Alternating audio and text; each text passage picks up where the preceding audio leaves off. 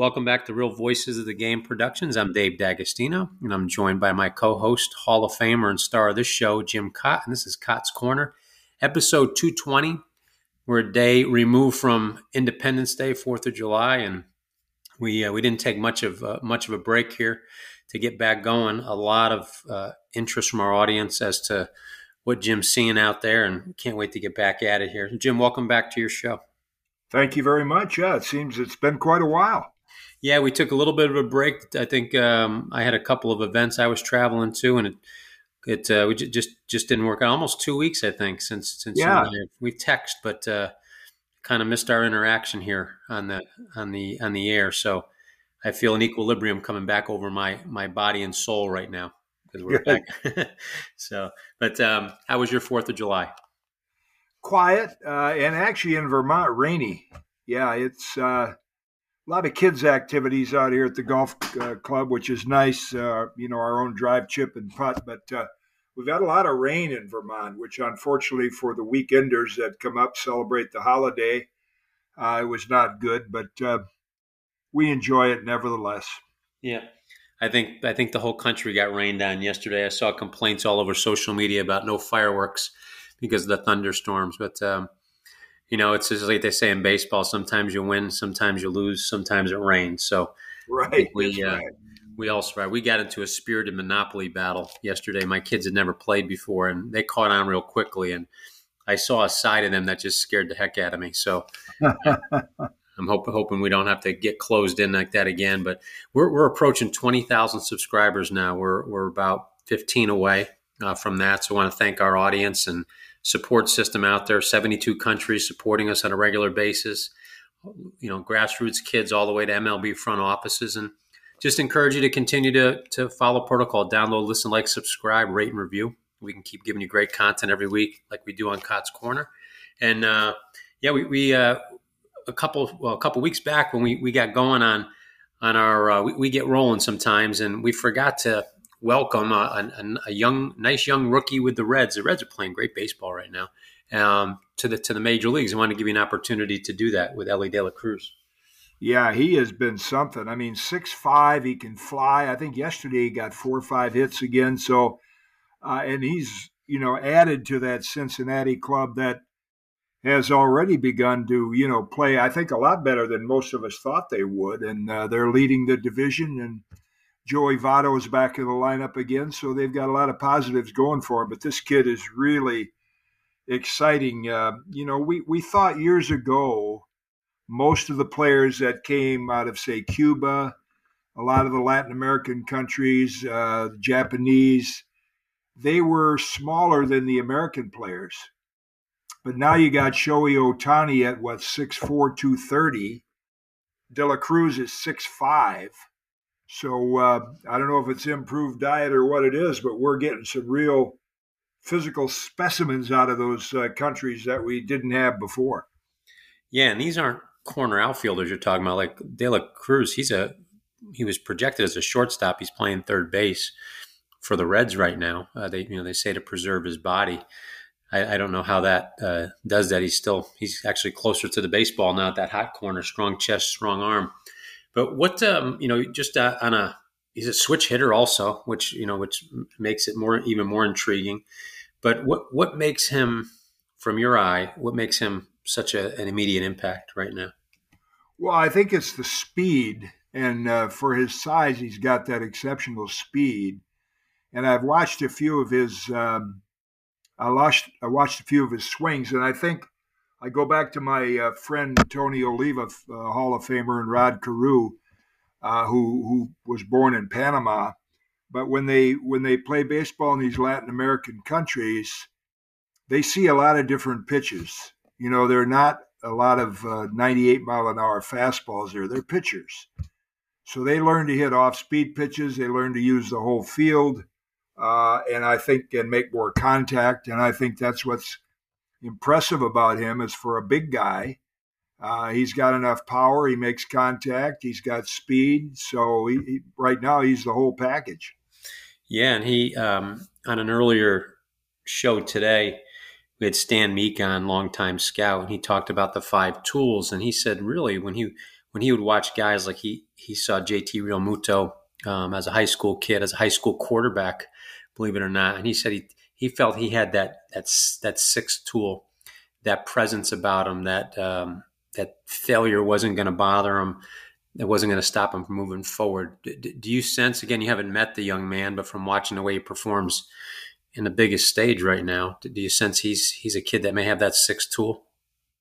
Well, he's certainly shown that because, sometimes I can remember Hall of Famer's name, Andre Dawson. I remember when Andre came up with the Expos and he was off to a really slow start. Jim Fanning kept allowing him to hit pressure situations. And some of our guys in the Phillies said, boy, that's pretty tough on this kid, letting him hit in those situations. And I said, well, the reason he's doing that, I think, is he knows he's going to be a star and he doesn't want to, destroy his confidence by pinch hitting for him. Well, De La Cruz has come up and it's like, I belong here. And he's started to take off and play without any sort of growing into the big leagues. He's already kind of playing like a seasoned big leaguer after just a couple weeks in the league.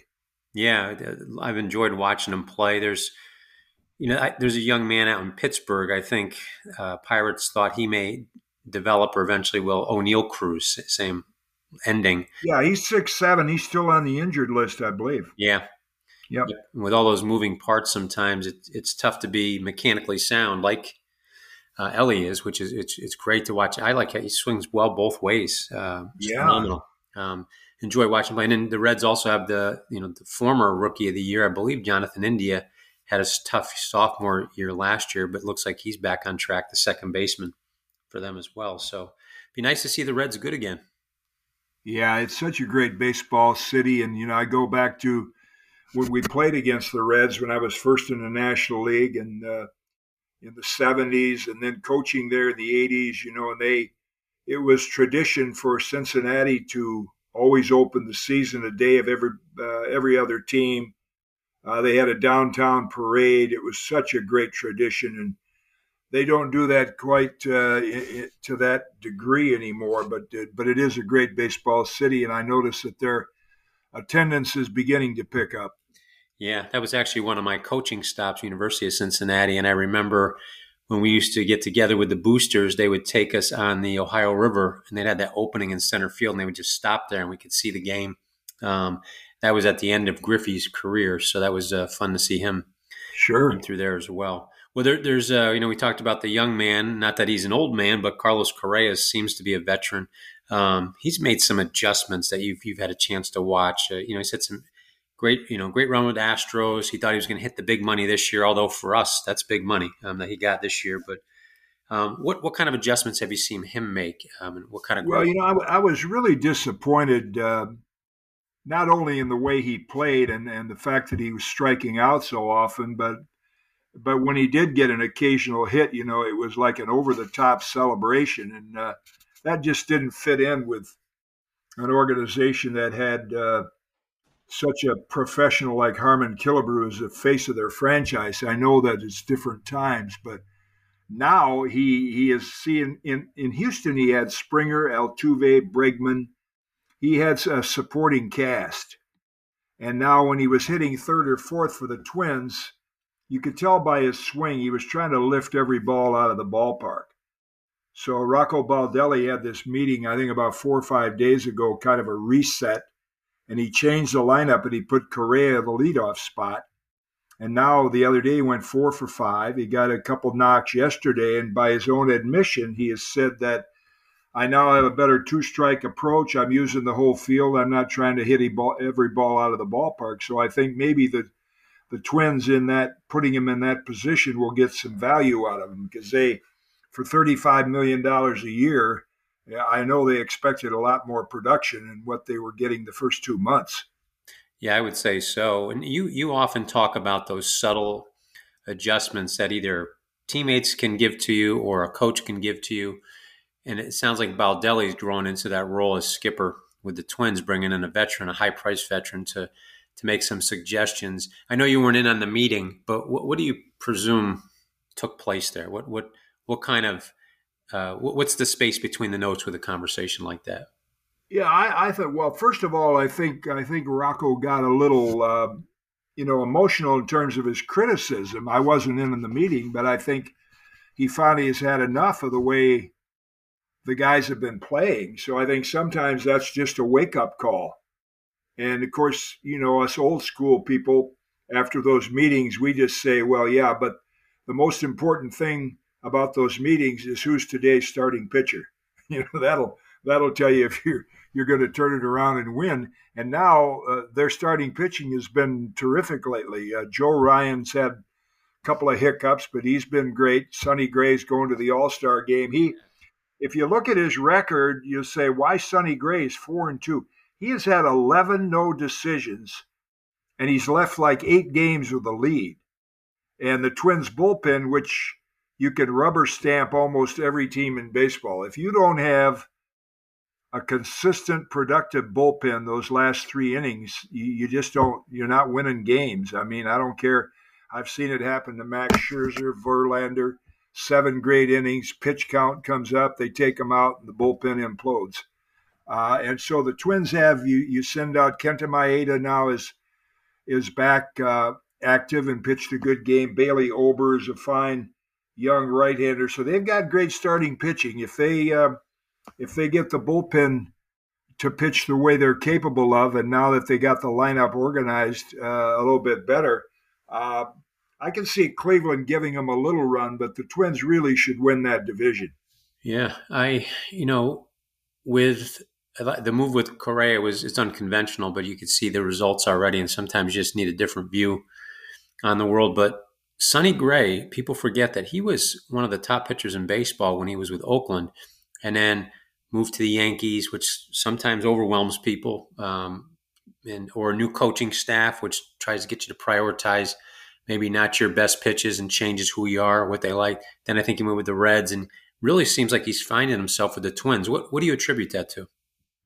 I think it's the atmosphere there. I think high expectations in New York and in Cincinnati, but I think with Maeda there, Joe Ryan being a young potential all-star, I think that Sonny probably was a little more relaxed pitcher there. There's certainly not as much pressure from the media or the fans.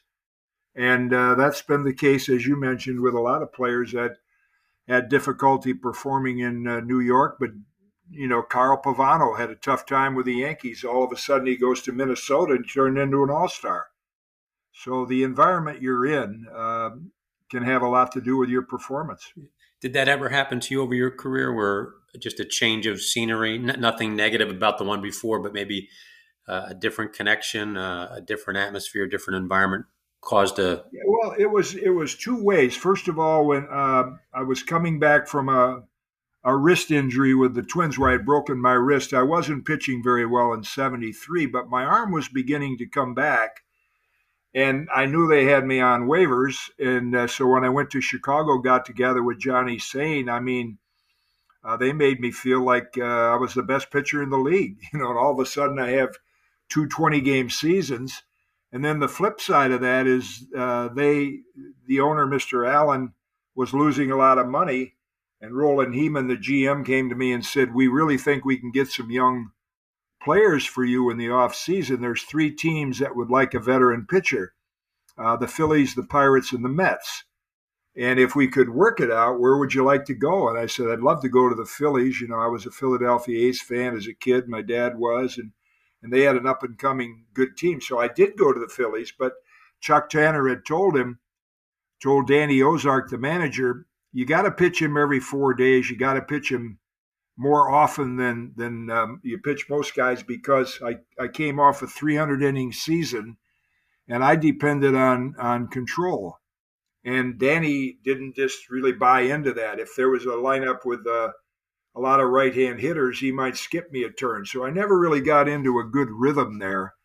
And then he used me as a pinch runner one time and slid into base and cracked my kneecap. So personally, things kind of went downhill for me there. But actually, they're going to honor me here in a month. They weren't able to do it last year, so they're going to honor me for my Hall of Fame induction. And those were, I had a great time there, great teammates, and ability-wise, probably the best physically talented teams that I was on with Mike Schmidt and Steve Carlton, Gary Maddox, Greg Lazinski. But there again, that environment for me personally was not as good as being in Chicago. Yeah.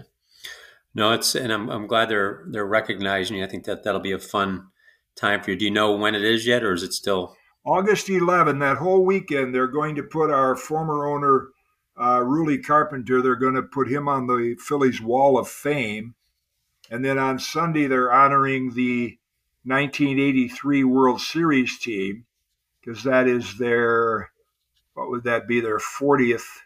Yeah, 40th anniversary of the 83 World Series team that lost to the Orioles. So I'll see still a lot of my teammates from those 70s when I was there. Mike Schmidt, I'm sure Gary Maddox will be there, Larry Boa, Greg Lazinski, Steve Carlton.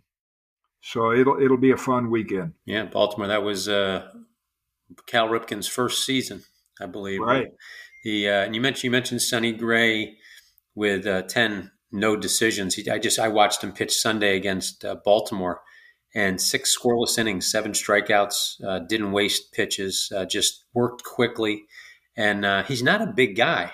He's not an imposing guy, but he he doesn't strike me as a guy that goes out there trying to miss bats like the conventional. Even though he did strike out seven hitters, but he almost encourages contact, almost like, and I don't want to compare him to Greg Maddux. I wouldn't do that. It's sacrilegious, but almost in that regard, where he's up there just trying to get people to be off balance, miss a little bit. He's refreshing to watch.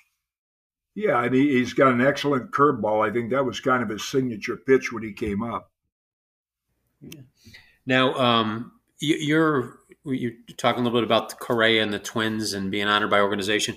You currently had a little shift in role with the Twins. I think you're a great resource to have back. We've talked quite a bit about. I know I'm not in charge of any organization, but if I would, I couldn't imagine sticking you in front of everybody I could to just have them ask you questions nonstop. And if they got tired, I'd throw somebody else in front of you just to kind of knowledge to get out there. But if you don't mind sharing, what was your role? What's the shift in the role, and maybe why? Well, it's more a shift in my, I don't know if I'd say my attitude, but my title is Special Assistant to the President, who's Dave St. Peter. And I kiddingly tell my friends when they ask what I do, and they said, well, when the president needs assisting, I assist. And my recent trip there, I spoke to a businessman's breakfast.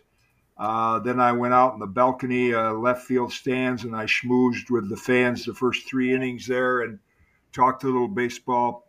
But I've come to realize, and I was telling Tony and Rod Carew and Paul Molitor this, we have to realize that from a baseball player standpoint, we have no input. They don't ask us how we did things. They don't care how we did things. They don't know if we did things. So I have come to the conclusion, and I've told Dave, the president, that, and he understands. I just don't want to beat my head against a wall thinking that I see something going on with, say, Joe Ryan or anybody. I think I could really help them. Well, I just got to turn the other way because they have their own program. They're more into the science of it. And the example I use, and I think I mentioned this to you before, the statistical people, they have information. They have knowledge. So they'll have all this, compile all the data and say, now this is the way that you should pitch Willie Mays if Willie Mays were playing. But here's Robin Roberts, a Hall of Fame pitcher. And when they asked Robbie, how do you pitch Willie Mays? He says, tell me the score, the inning, and the count. So if it's 8-0 in the 7th, you're going to pitch him differently. If it's a 1-1 game in the 6th and a runner and winning run on second and the count is 2-0. So everything, it revolves around the count and the score. And today's statistical departments, they don't look at it that way. They don't customize it. They just have the data out there that says this is the way, they don't know how you feel today. They don't now know if the guy that you're facing is coming off a 10-game hitting streak. He's on fire like Dale Murphy with the Braves. if he was in a hot streak, you might as well walk him. And then if you follow the box scores and he's 0 for 4 games, why, you just go right at him. Because he was such a streaky hitter. And that's the kind of stuff that those of us with experience, there's power in direct experience, but there's such a divide between those of us that played and today, where it goes right on down the line. I talked to Keith Hernandez with the Mets, with Cal Ripken, with any of the Hall of Famers, Fergie Jenkins. They have no desire to ask what kind of advice we might have, maybe to get this guy out of a slump or something. So I've just come to the conclusion I'm there as an ambassador, and I'm there we have great fans that remember our teams of the 60s, and it's fun interacting with them, and I'm active trying to raise funds with the Twins Community Fund. So that's my role now, and I don't think I'll ever go in the clubhouse again.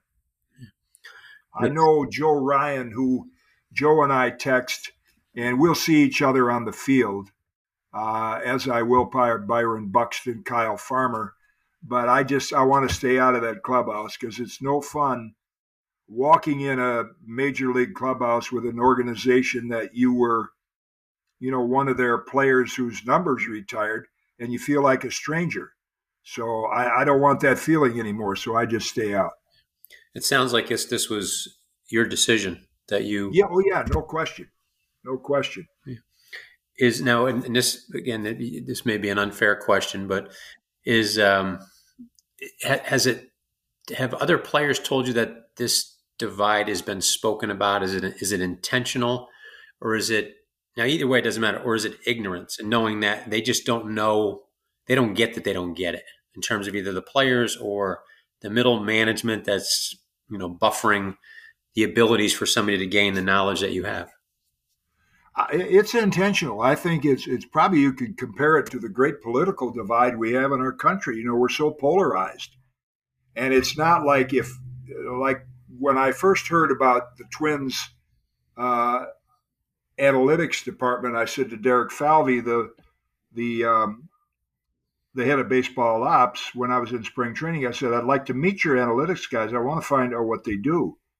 Some of the former players don't even want to know. They just start trashing, the nerds are in charge. So, I had fun one day. I said to these 3 young men sitting in the press box in Fort Myers, had their computers. And I said, now I heard if you put the first strike in play, the league average is 340. And so they're going around their keys. They said, yeah, that's right. I said, as a pitcher, I said, that's pretty good. That'll lead the league. But as a pitcher, that tells me if I kept throwing strikes to the first 5 hitters, strike one, and they put them all in play, the out percentage is 660. Because if 340 is the batting average, 660 is the out percentage. So I throw 3 strikes, first 3 hitters, they put the first pitch in play. Big deal, they got 1 hit, but I got 2 outs. So I look at things a little differently like that. And it's not that I didn't want to find out how they do, but I have never had anybody come up and say, I have to go back to my Andy Pettit, David Cohn days in New York, but come up to me or get me in a corner and say, well, in these situations, what did you think about this or that? The guy that really picked my brain the most in spring training last year was Kenta Maeda's interpreter. I remember, yeah. Yeah. And I told him, I said, this is interesting. I said, you're eager to find out, well, how'd you condition your arm? What'd you do in spring training? All that kind of stuff. And he's the only guy that ever, and now I see him just killing pitchers in terms of, dumbing down. They have every day, you'll see a box score where such and such a pitcher, like you mentioned, Sonny Gray, 6 innings, no runs, take him out of the game blows up. And so they all fall into that pitch count trap. They think they're preserving arms. Well, now this young Dustin May with the Dodgers, he's going to undergo his second Tommy John. Yeah. And I just texted Tommy, actually talked to Tommy last week. No pitcher have ever asked Tommy how he rehabbed from the surgery that's named for him. Ironic. And so you have more and more injuries. And what they don't understand is by not allowing the pitchers to pitch deeper, they're never getting their legs underneath them to pitch 9 innings. I mean, I think I've used the analogy with you, and I told Joe Ryan, I said, Joe, you're a thoroughbred, man. You're a Kentucky Derby horse. But if they keep running you 3/4 of a mile, you're never going to run the 1/4 of a mile to win the Kentucky Derby.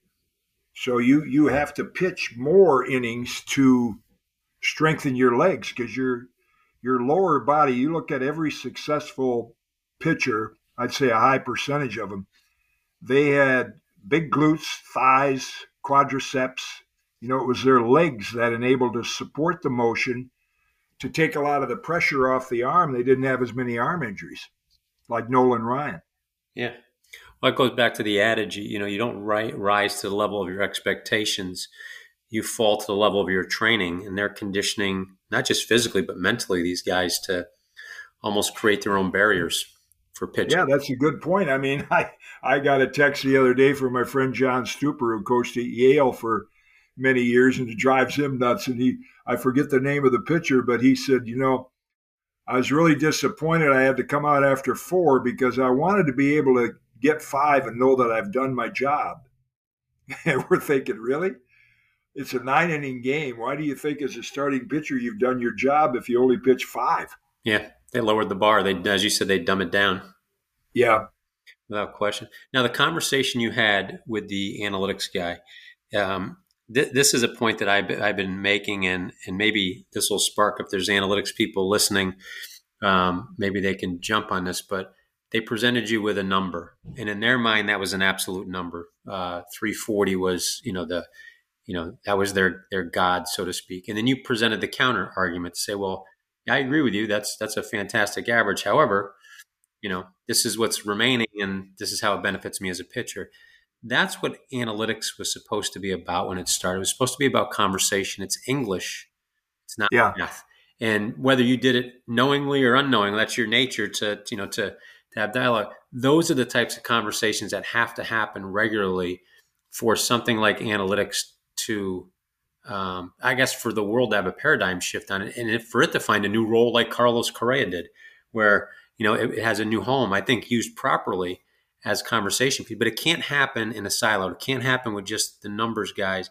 It has to involve people with a vast amount of experience like yourself, because you give it a context, you give it a heartbeat, and that's what it needs.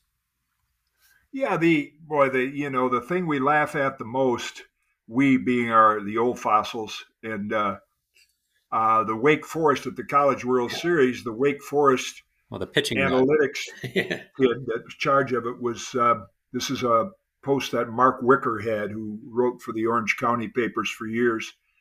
And he was saying how excited he was because he did all this studying, and if they take more pitches and they're driving the pitch count out and they're getting the other team's best pitchers out, well, all of a sudden their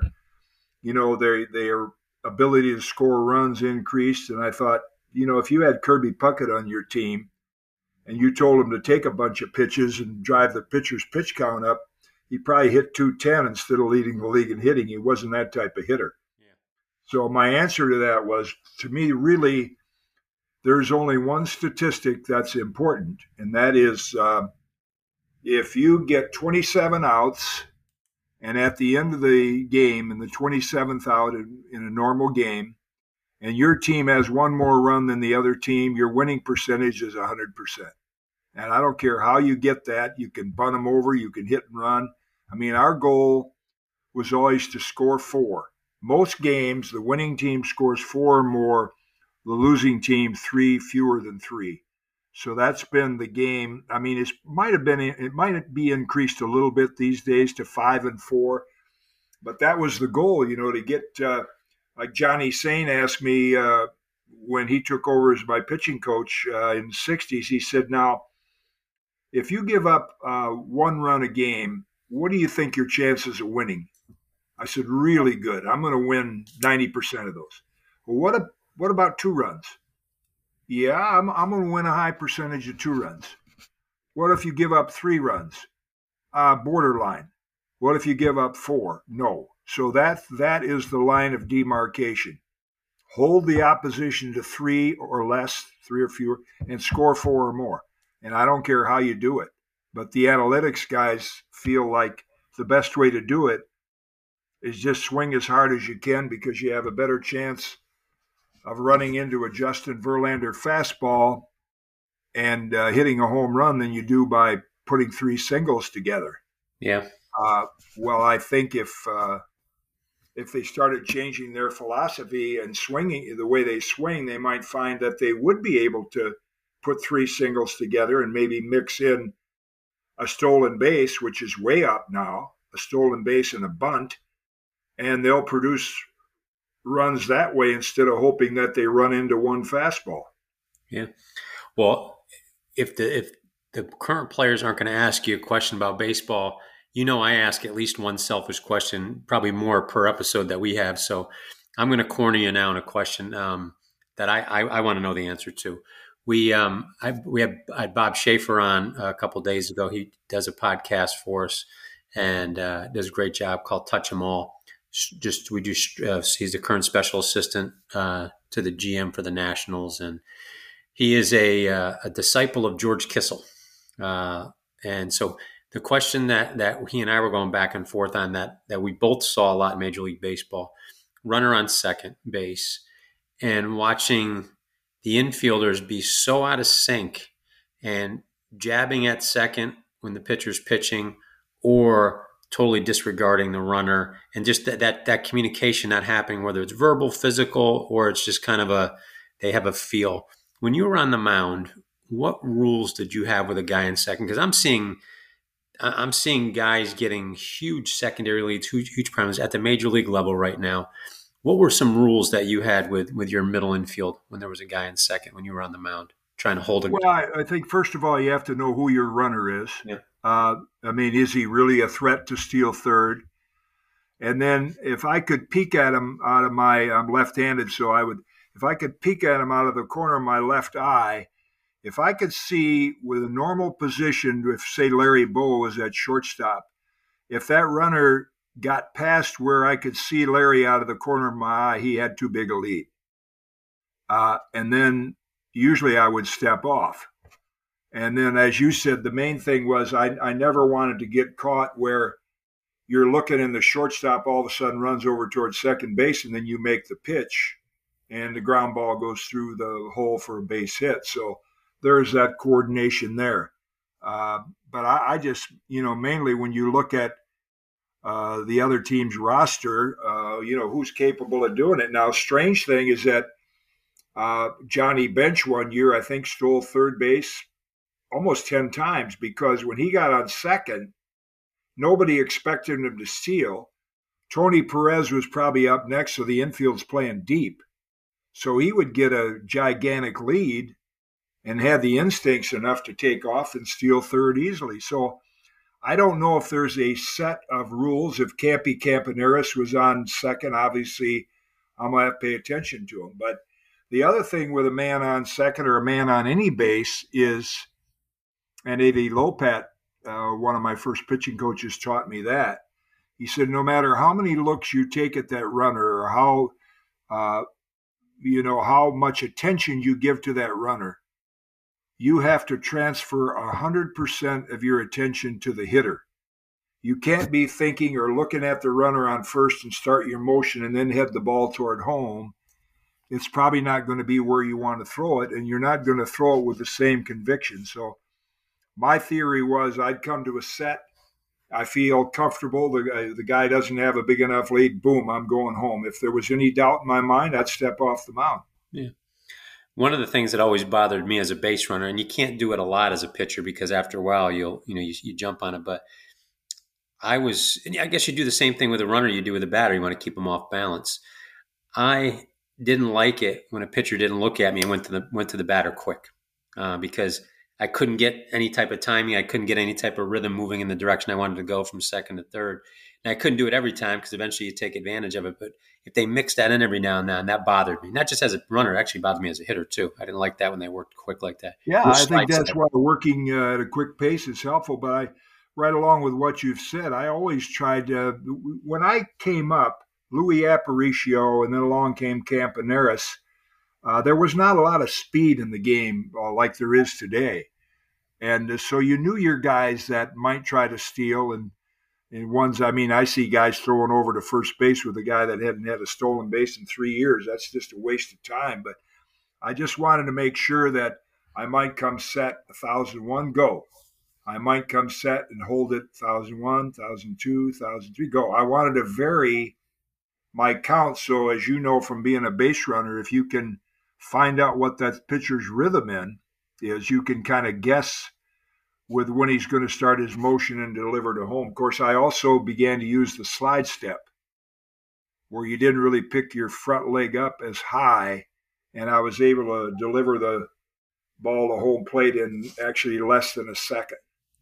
Well, what you just said, and we'll move on after this, but what you just said is the exact reason why I thought with the rise of analytics, it would be much easier for base runners to become base stealers because everything's so cookie cutter and you could predict more easily number of looks, timing to the plate, the pitches that are going to be thrown because they're basically inhibiting the pitcher and the catcher, that relationship, by calling everything. So, but ironically, they made base stealing, they had to increase the base size for base stealing to improve. So baseball, it befuddles me more often than not. So I'm not sure I get that, what they did. But you sent me a nice, or do you want to respond to that, or do you want to move on to? Well, yeah, I think too that now you can only, once you throw over the second time, you can't go over there anymore, and you can't disengage yourself from the mound, Yeah, it's from a the ball. rubber. See, and I think that that's starting to mess with the integrity of the game because that was part of my game.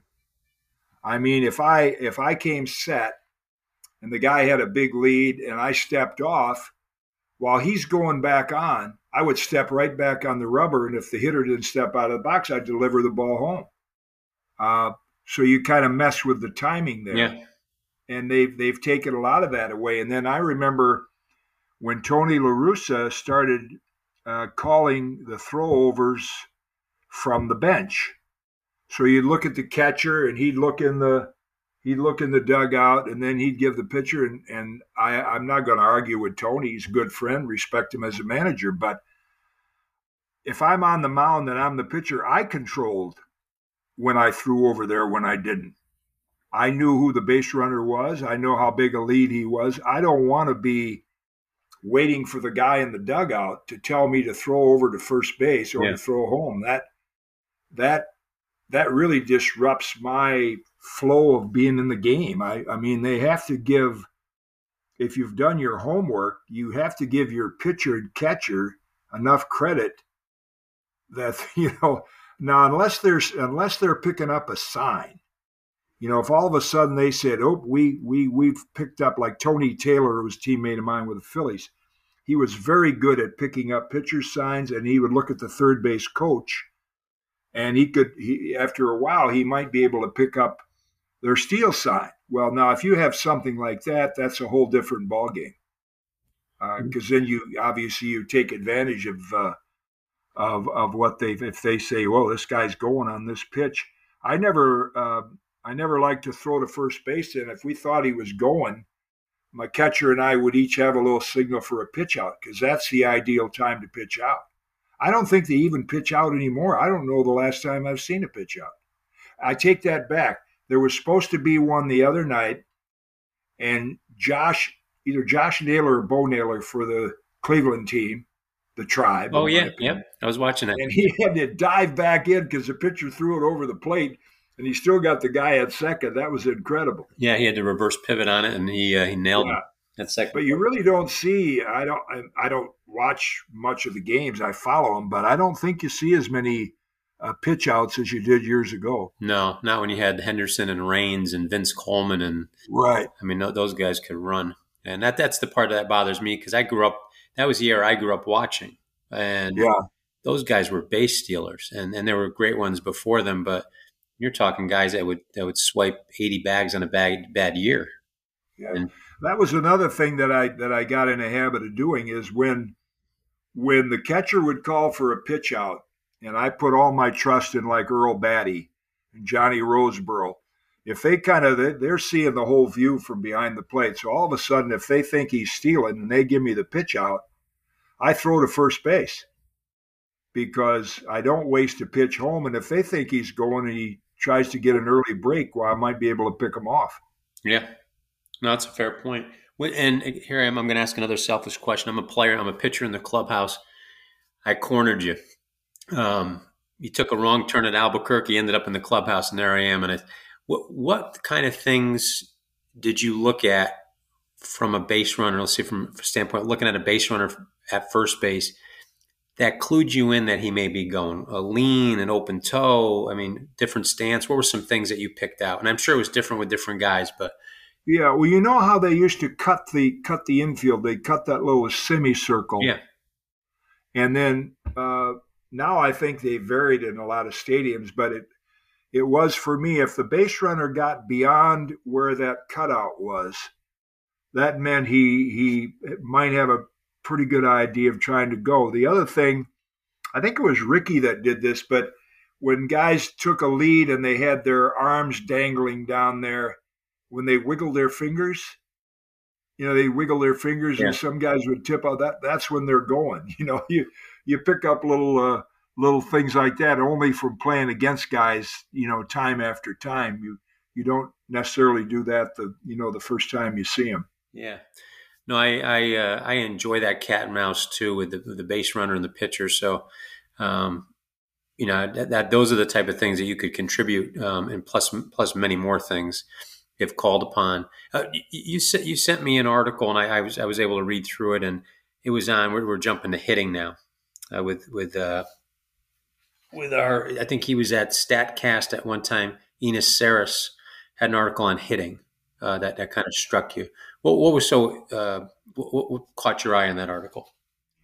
Well, yeah, it was Enos Sarris. I haven't heard back from him, but I did write him send him an email telling him what an interesting article I thought it was. But he was talking about how the launch angle is starting to kind of go away. I guess Carlos Correa's two-strike approach would be an indication of that. More guys are starting to try to put the ball in play, hit it to the whole field. But I saw Yogi Berra's film, It Ain't Over Till It's Over. And when you see Yogi swing, his swing is like level. It's like the ball is on a 3-foot tee and his swing is on that plane. There's no effort whatsoever to hit the ball up in the air. Yet in 1950, he hit 28 home runs and struck out 12 times. And then you saw batting practice. There was a batting practice video on Instagram, and it was kind of cool. You had Babe Ruth in the box, and he's swinging. Every swing's a level swing. He gets out, and he hands the bat to Gehrig, so they're using the same bat. And it's probably weighs 40 ounces. Who knows? Because I've held Babe's bat in the Hall of Fame, and it's a heavy bat. But their swing was so level, and it goes back to what we didn't have a hitting coach in the big leagues my first few years. We had veteran hitters like Jim Lemon, who would always say, "Kid, keep the barrel of the bat above the flight of the ball. Take a wide stance, take a short stride, swing the bat like a hammer, not like a broom." He had all those little sayings like that. And so our deal was, you actually swung. Well, if the bat's on your shoulder and the ball is down around the thighs, you have to swing down unless you drop the barrel way down and then try to swing up. And that's probably why you're going to strike out 200 times and hit 210. Yeah. No, I think that's the way to go. You got to have bat head above hands, bat head above the ball, direct path to the ball. I think people misinterpret, because I hear people try to conjure Ted Williams, and that was the very first hitting book I got when I was a kid. I carried it with me all the time. I still have my original copy of it. Yeah, my son looks through it. Both my boys look through it quite a bit. But he always promoted that slight upswing. But two things with it. One, before he got to that the upswing, really he was putting the bat on level plane with the ball. He wasn't swinging up at that little launch angle craziness they have. And the second thing I always remind people is he was Ted Williams. He swung with an open toe, which nobody does. He was a dead pull guy, which nobody promotes, and he could do things a little differently than others. So they often miss those points. I want to battle back with Ted Williams did it this way, and I have to, as nice as I can. I'm from New York, so I can only be so nice so long. But whoever's talking to me is just not Ted Williams. So they're not. And they had that cover on Sports Illustrated, which was just eye candy. They had those different colored baseballs that he hit 388 when the ball was. I mean, nobody is that good that they know exactly where that ball was within the 17-inch plate. I mean, you estimate it was low and away, it was low and in, and as you mentioned, they didn't have video in those days. I find that out in golf too. Some of the old teachers, you look at even Ben Hogan. If Ben Hogan said this is what I did, but now all of a sudden with high-speed video, they're finding out, well, no, he really didn't do exactly what he thought he did. Right. And it would be that way with Ted Williams. You say, well, I had a little bit of an upswing. Sure, you did at the right point, but eventually you had to swing down before the arc started going back up. Yeah, it's a pendulum. He even says it in the book. So there's, but again, it's interesting. Well, we've got. And he was in the pitchers back, the hitters back then. They popped their hips. Harry Walker's old line. Pop and glide. See the ball before you stride. If you're having trouble with the bat, come and see Harry the Hat. He's the one that was Matty Allou's coach. But, okay.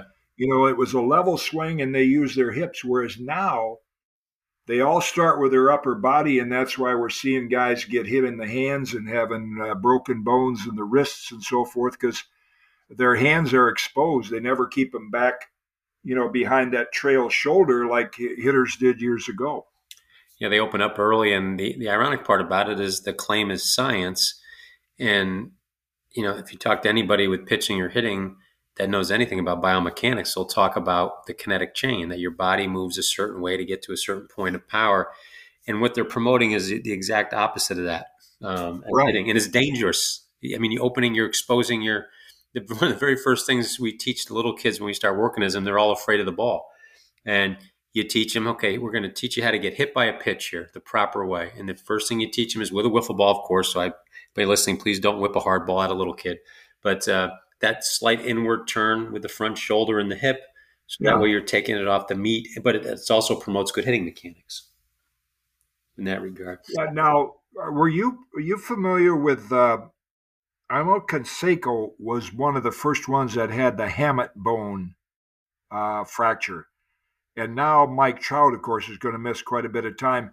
And I remember that started because hitters were hitting with like their pinky off the knob of the bat. Yeah, I never did that. I always choked a little bit, actually. Sure. But that's you've heard of that, and that's why it happens, okay. I think, is that, yeah.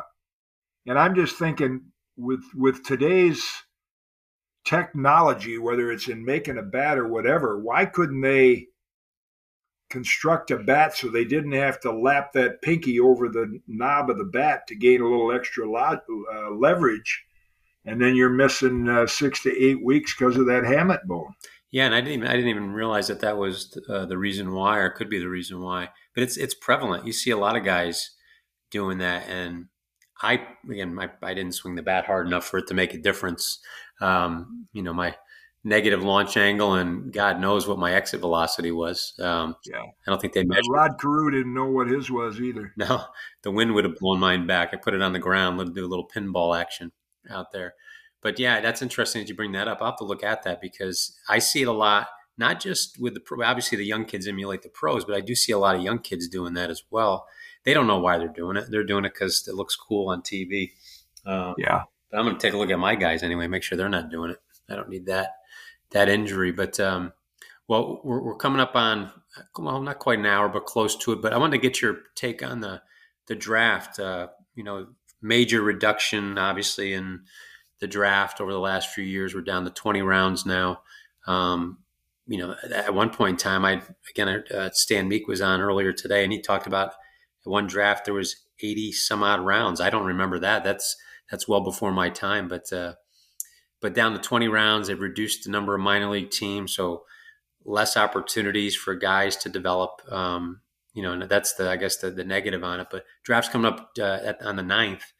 What's your thoughts on the draft, the way it goes, your history with it? I mean, you could take it any direction. Well, I've always felt, and I'm so far, out of the mainstream with the way they do things and think, and I'm a party of one, and I don't expect people to agree with me, but I've always felt the draft was unfair and unconstitutional. I like the days when I came up and a scout would have to beat the bushes and find out a talent. And, they say the rich teams would get all the talent. That's not necessarily true. But the other thing that I've seen during my days working the College World Series is what pressure it puts on kids. And not only pressure, but it all of a sudden builds their ego.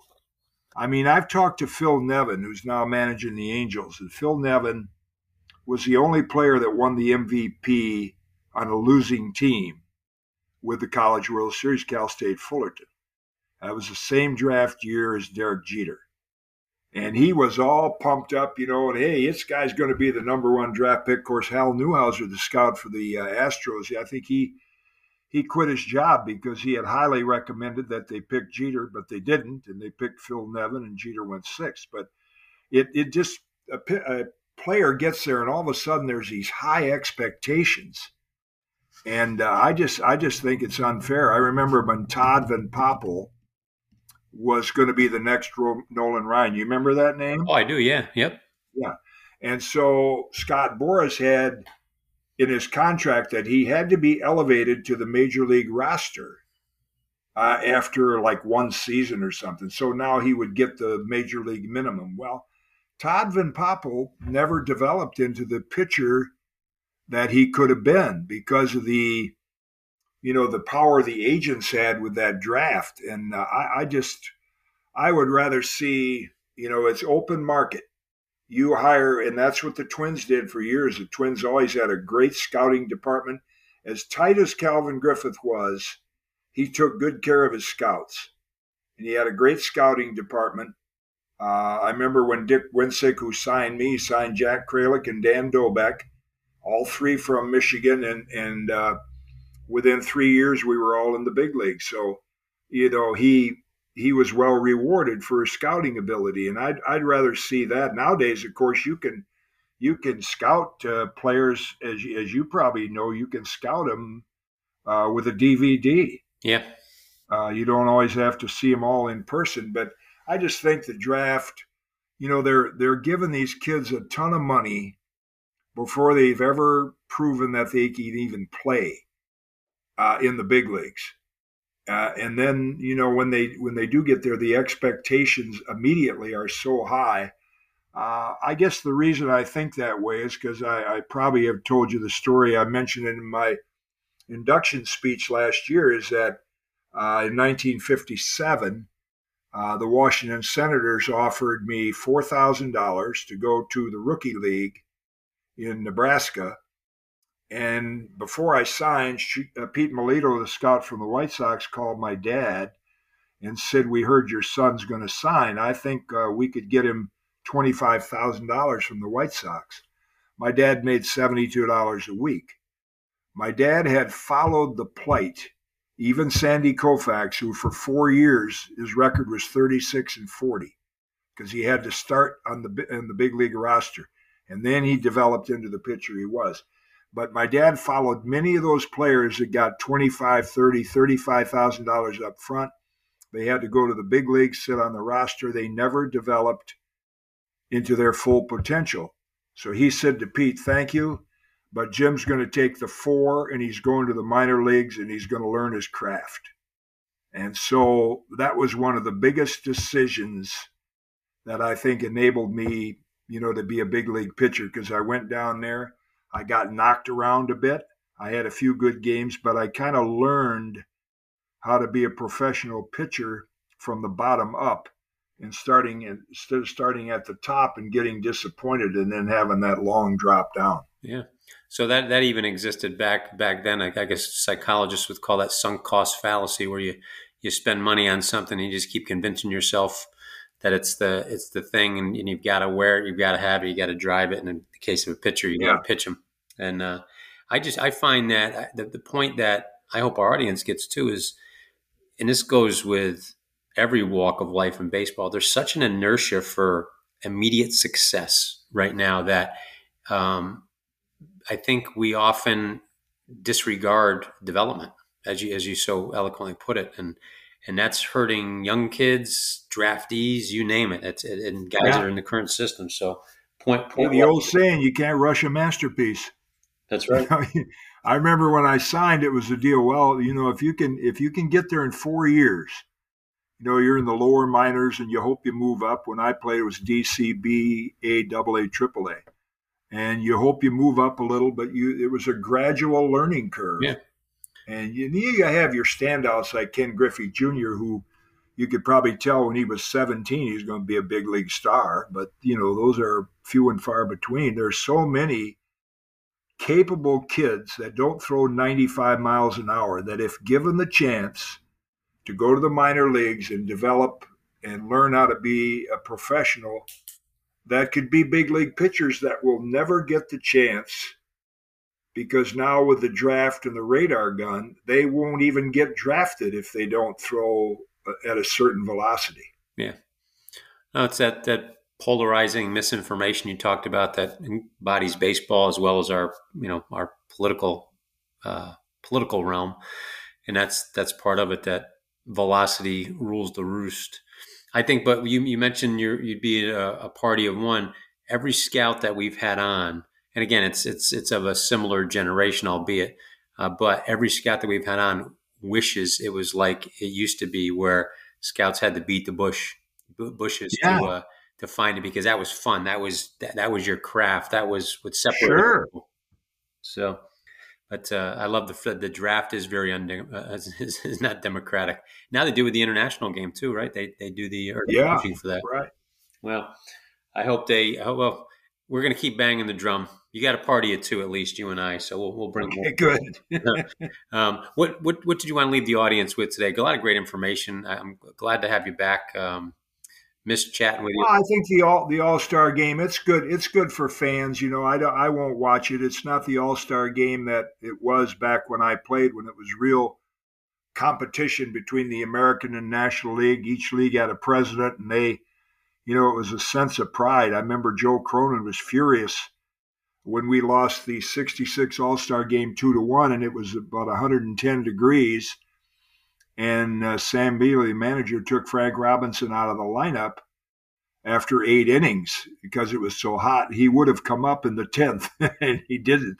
So that's how competitive that game was then. Now it's, hey, fly in on your private jet, have your family there, take a lot of pictures, look at the home run derby, get one at bat, and you're landing back in your home city before the game's even over. Yeah. Now, I know it's part of its culture, but did interleague play, does that weigh in at all as far as taking the competitiveness out of it? Oh, I think so, yeah, because we didn't have interleague play then. So the first time in the 66 All-Star game, I faced Clemente, Mays, McCovey, Aaron. I'd never seen those guys in person. So that was not only a big thrill for me, but that was, I think, kind of fun for the fans to say now these two leagues are going to compete against one another. And that doesn't happen anymore because interleague play and then free agency guys are switching teams so much more often than they did years ago. Yeah. No, those are all great points. Well, great show today, Jim. Glad to have you back here as star of your show, Kaat's Corner, the Hall of Famer, Jim Kaat. And then we'll be back with you guys next week. We'll get the time and the date out there to our audience. And to our audience, thank you guys. I think this show will probably be the one that puts us over the 20,000 subscriber mark that we've been pushing for the last week. It's all because you're doing what I asked. Download, listen, like, subscribe, rate, and review. And that gets us the opportunity to give you great content every week like Jim does on this show. And whatever country you live in, we're glad to have you. 72 right now. Hopefully that we're representing everybody well. And coming off our Independence Day, of course, we want to represent our states in the U.S. very well also. So, Jim, thanks again for a great show today. Great information. Audience got a ton out of it. I know I got smarter, and I love when that happens. Dave, I enjoyed it, as I always do. All right, audience, have a great day, and we'll catch you next week.